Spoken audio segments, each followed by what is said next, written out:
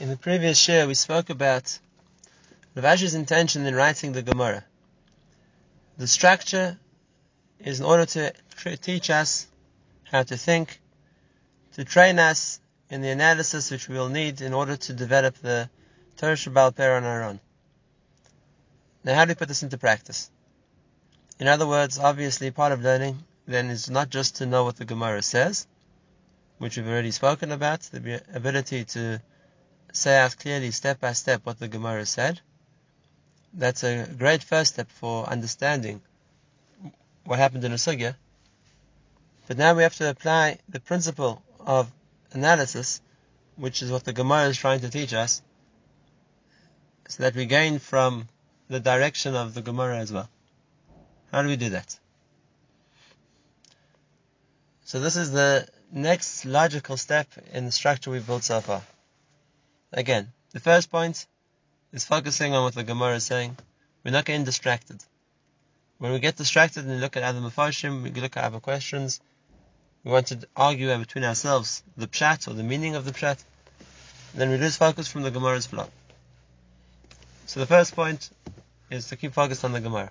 The second, when we've gone through a piece of Gemara, whether it's a Mishnah, an argument, an Amud, a Sugya, so are we clear enough in it that we can say outside step by step what happened?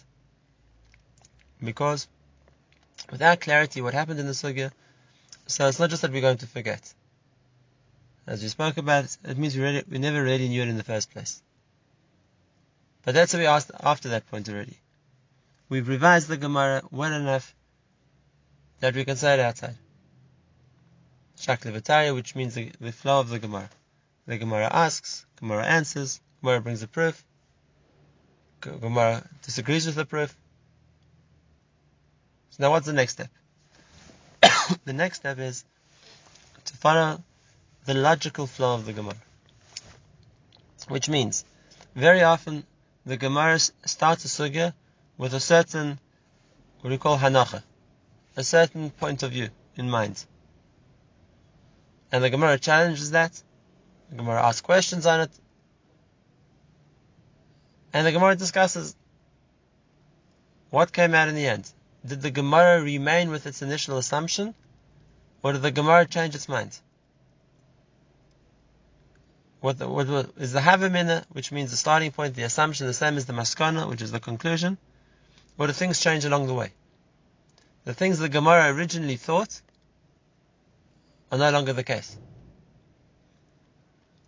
For example, one of the Gemaras being learned here is Eilu Metzias. It's also a well-known Gemara. So let's just start with that to show what I mean. The Gemara in Eilu Metzias begins on the Mishnah which says that one of those things which is considered lost and doesn't need to be returned, that can be kept by the finder, is Peres B'Shus HaRabim. A person finds fruit scattered in the street. Fruit has no identifying feature, has no siman, and therefore it's considered that if a person finds fruit scattered in the street, then he can take it. The Gemara asks the question, V'kama, how much fruit are we talking about? And the Gemara says we're talking about a kav in 4 amos, a certain amount of fruit in a certain shear of space, a certain size area. Now the Gemara asks the question, what are we talking about? If a person lost the fruit, so then even if he lost the bigger quantity and he has no idea where it is, then it should be there for the taker to keep. And if we're talking about it was stored there, it was stacked there, and therefore a person didn't abandon the fruit, on the contrary, he knows about it, he's coming back for it, and even a smaller amount. So the Gemara answers, we're talking about fruit left in the Machnashta de Beidari, in the threshing floor, in a place where they used to pack the fruit, to organize the fruit, not on a regular street. Okay, so it's an answer to a question, but if we're following the flow of the Gemara, we'll understand the Gemara has now changed the position. The axiom is, the starting point was, we were talking about fruit you find in a regular street. And now the Gemara is saying, no, we're not talking about a regular street anymore. We're talking about fruit found in a place where you pack fruit, in the threshing floor. And if the Gemara now is talking about fruit you find in a threshing floor, then in a normal street that won't be the case. And therefore, what the Gemara's initial point was, we're talking about a cob of fruit in 4 amos, doesn't apply everywhere. It only applies to a threshing floor. In a street, it won't be totally in a cob of 4 amos. Now, that's just the first point of the Gemara. But I spoke it out to show the point I want to discuss now. The Gemara never told you that it's changing its mind, and therefore the halacha of the fruit found in the regular street will be different. The Gemara just says we're talking about a threshing floor, and leaves you to understand on your own that if this is the din of the threshing floor, then what we originally thought, and that is if you're talking about a regular case of fruit in the street, isn't applicable here. It's only applicable to a threshing floor. And therefore we have to ask the question again, what would be the din in a regular street? And this is just an example, but it's always like that. The Gemara presents an argument, the Gemara presents a fact, and now we have to go back and rationalize where does that apply to, and how does that change what we thought originally. The ability to do this is only when one's clear on the step-by-step stage of the Gemara. In other words, the first thing we spoke about, the Gemara asks a question, the Gemara gives an answer. What's the question? What's the answer? If a person's not clear on that stage, he definitely won't be able to analyze the various stages. He's not yet sure what the Gemara is doing. But once a person got to the first step, and that is that he's been able to clarify step by step by step the flow of the Gemara, so now the next point is to look back on the flow of the Gemara and analyze the direction of the Gemara.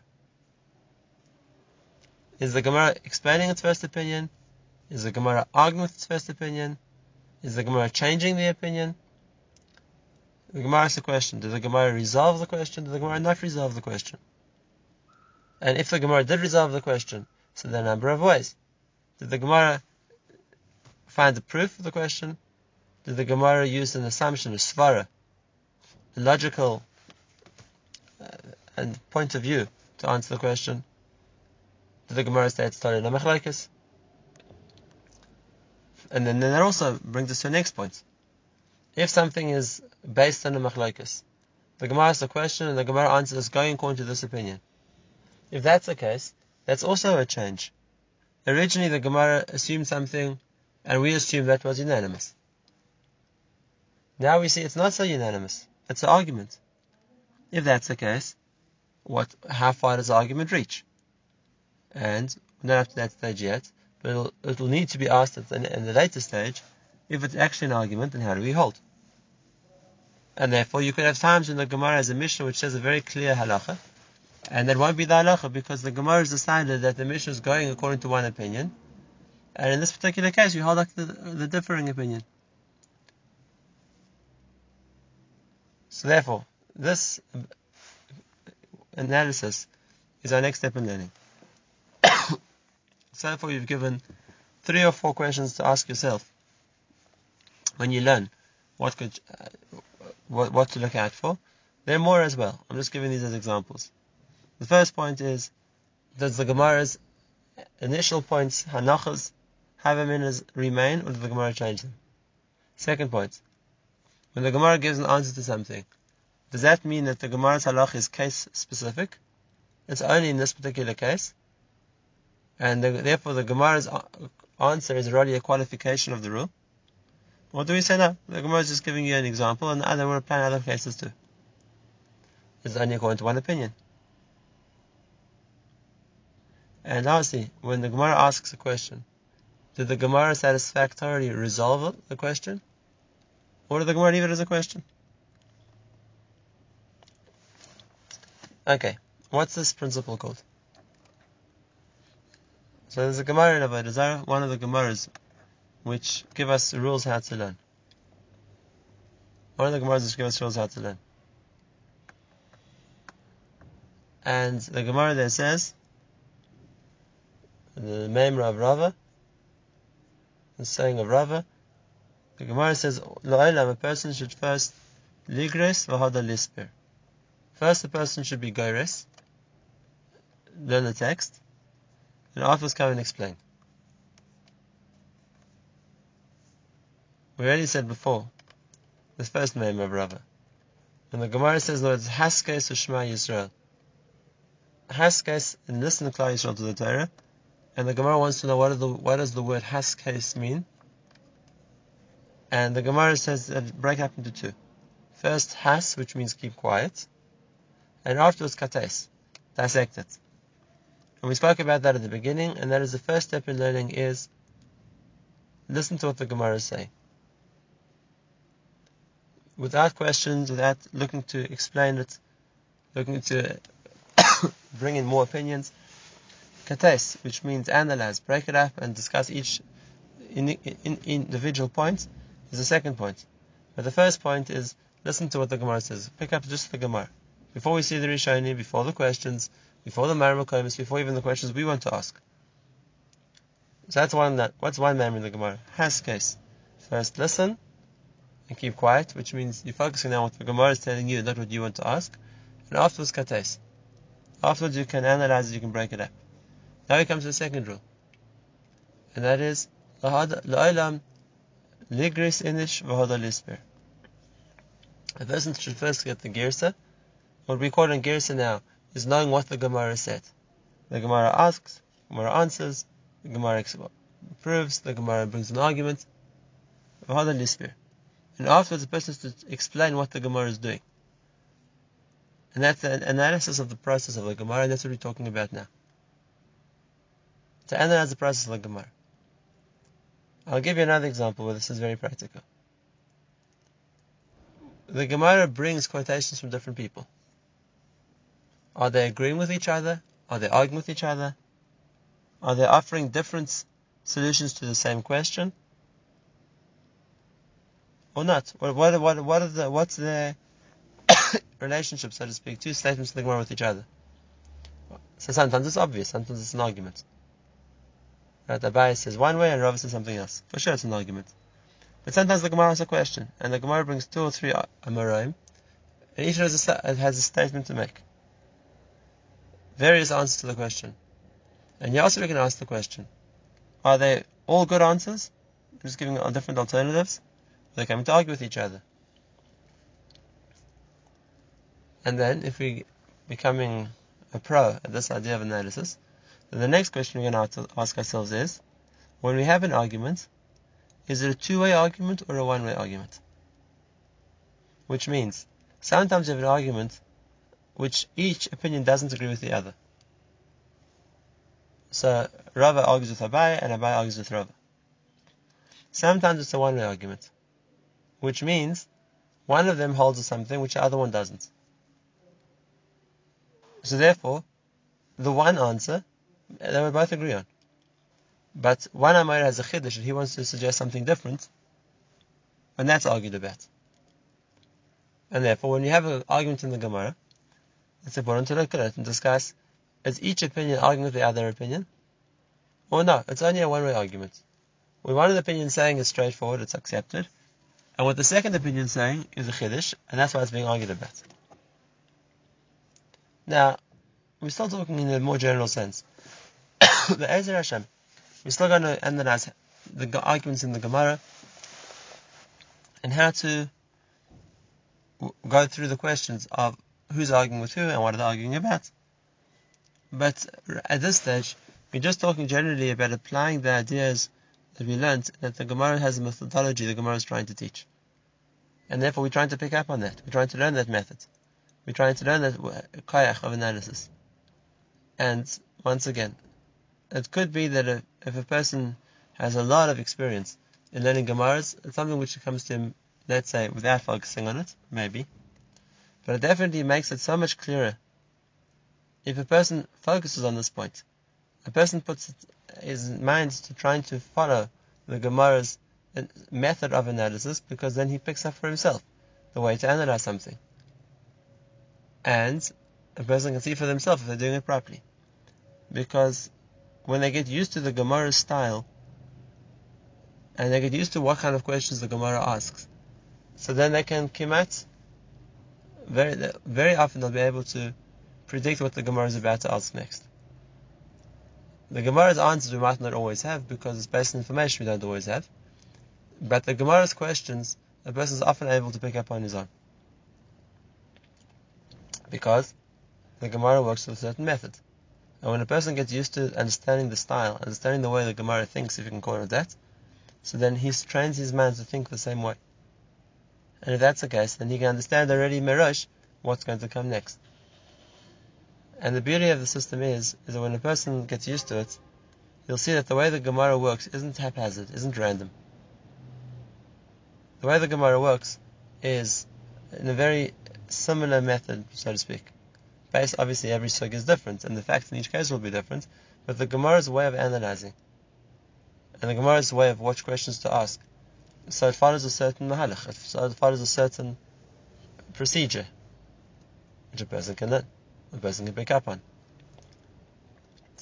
And like I said last time, when you look at the other Mefarshim, Talmidim of the Gemara, whether it's the Rishonim like Tosfos, maybe the Rashba, whether it's the Achronim, whether it's the Tshuvas Svarim, we see that they're all Talmidim of the Gemara. We see that they all follow the same process of analysis in their writings, in their arguments with each other, as the Gemara does as well. This is the matter of the Talmud Bavli. We know that there are two Talmuds, there's the Talmud Bavli, the Talmud Yerushalmi. Even though the Amoraim of Eretz Yisrael and the Amoraim of Bavel lived in the same times, there's a tremendous difference between the structure of the Bavli and the structure of the Yerushalmi. And we also see that what became the basic set of Sfarim for Torah knowledge is the Talmud Bavli, not the Yerushalmi. Not because the authors of the Yerushalmi were any less great. Like I said, they were the contemporaries and they were the friends of the Amoraim of Bavel. So why was the Talmud Bavli so much more widely learned, more highly considered, and became much more the basic magnum opus of Jewish learning than the Yerushalmi did? And the answer is the Yerushalmi was written in a period of persecution. And if that's the case, the authors of the Yerushalmi, the Amoraim who spent the time writing it, their main objective is that the Torah shouldn't be forgotten. And therefore, they wrote as quickly and as much as they could, in as brief a form as possible, so that we wouldn't lose the information, so to speak, that they wanted to record as part of the Jewish knowledge for the future. We don't find the same development of arguments, of discussions, of questions and answers, of looking for proofs, as we do in the Bavli. Mashiach in the Talmud Bavli was written in a period of relative calm. Rav Ashi, who wrote it, was in good terms with the Persian king, and he was given a certain degree of autonomy. He also had a lot of time. It took him 60 years to write the Talmud Bavli, and therefore it is much more structured in developing the skills of Gemara, so to speak, that the Talmud wants us to learn. And therefore, of course, the opinions brought in the Yerushalmi are of a par. They're equal to the opinions brought in the Bavli. But as a source of us learning, being able to acquire mahalach, so there's a tremendous difference. The Bavli became the teacher of Klal Yisrael, so to speak, in learning the methodology, learning the mahalach of how to learn from the Gemara. I want to finish by sharing with you an amazing Chiddush of Rashi. Amazing Chiddush of Rashi, which we can learn from Rashi's methodology in learning Gemara. It's not a Rashi you'll find on Shas, or even on the Torah. But we have another sefer from Rashi also called Tshuvas Rashi. Rashi's responsa. Rashi lived among the Rishonim of France, and we find in the Rashi's Tshuvas that he corresponded regularly with the other Rabbanim of the time. Obviously, Rashi was considered the Gadol Hador, and his position, his opinion was highly sought out, but there were others in the Dar also who argued with him sometimes. And the particular tshuva I'm talking about was a tshuva written by Rashi to his son-in-law. Rabbi Meir of Romberg. And the background for the Shaila was like this.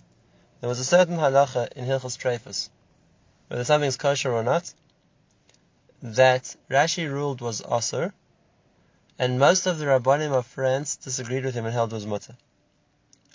But nevertheless, Rashi was, like I said, the Gadol Hador, and people didn't want to disagree or go against Rashi's opinion. And why Rabbi Meir, his son-in-law, wrote in the Shuvah was that he had heard that Rashi had changed his mind.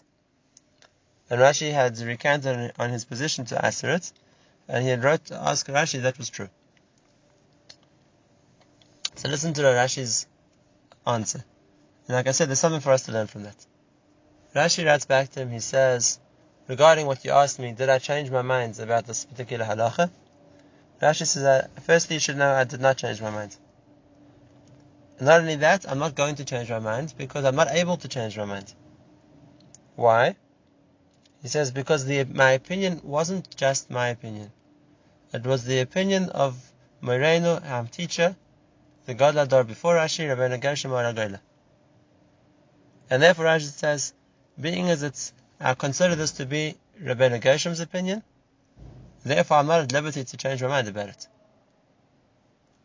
Now, why did he consider it to be Rabbeinu Gershom's opinion? Says Rashi, even though I never discussed this particular topic with Rabbeinu Gershom, and therefore I never asked him this question, and I don't know what he would hold about it, but Rashi says, I'm a student of Rabbeinu Gershom's methodology in learning. Libi v'nafshi v'daita mimenu. The way I think, the way I understand, is from Rabbeinu Gershom. I'm a Talmid. I was trained by Rabbeinu Gershom how to think, how to analyze a sugya, how to paskan halacha, and therefore, the mahalach I used in discussing this case, says Rashi, I'm convinced is what Rabbeinu Gershom would have said. It's true, he never asked Rabbeinu Gershom didn't discuss this topic with him, but because Rashi considers himself to be a student, a Talmid of Rabbeinu Gershom, if that's the case, Rashi is convinced that the way I'm paskaning, that's how Rabbeinu Gershom would have paskaned. And if that's the case, Rashi says, it's not up to me, I'm not at liberty to change my mind. Because this is the psak. The psak based on the principles of how to paskan that I learned from Rabbeinu Gershom. And what we learn from this Rashi is what it means to learn a mahalach. That a person can learn the principles, the methodology, the style of how to think, so well that even though I never heard a specific point from somebody else, from a teacher, but I'm convinced enough that I've learned from that teacher how to think that I know what my teacher would say. I know what my teacher would say in the situation. I've been trained to analyze a sugya, to work on understanding the same style, that this is what he would say in such a circumstance. And really, that's exactly the point we're trying to explain here. What we want to get out of the Gemara isn't just the information, what it says in the daf. What we want to get out of the Gemara is that same clarity that we've picked up a style on how to think from the Gemara. The Gemara has trained our minds. And therefore, we have to focus on looking to do that. We're learning in Gemara not just to know what the Gemara say, but to learn from the Gemara how to approach the sugya, how to analyze it, how to explain it. And that way we gain much more than just the information that we learn from the Shas. We gain a mahalach in how to think, mahalach in how to understand. So we can say, similar to Rashi, that daiti v'libi u'machshavti mimenu. The way I understand, the way I think, the way I analyze, I've learned from somewhere. I've learned it from the Gemara. And as you saw last time, that's really the lesson that Rashi wanted to teach us. That's the ikka skill, the ikka koyach that the Gemara can impart to us.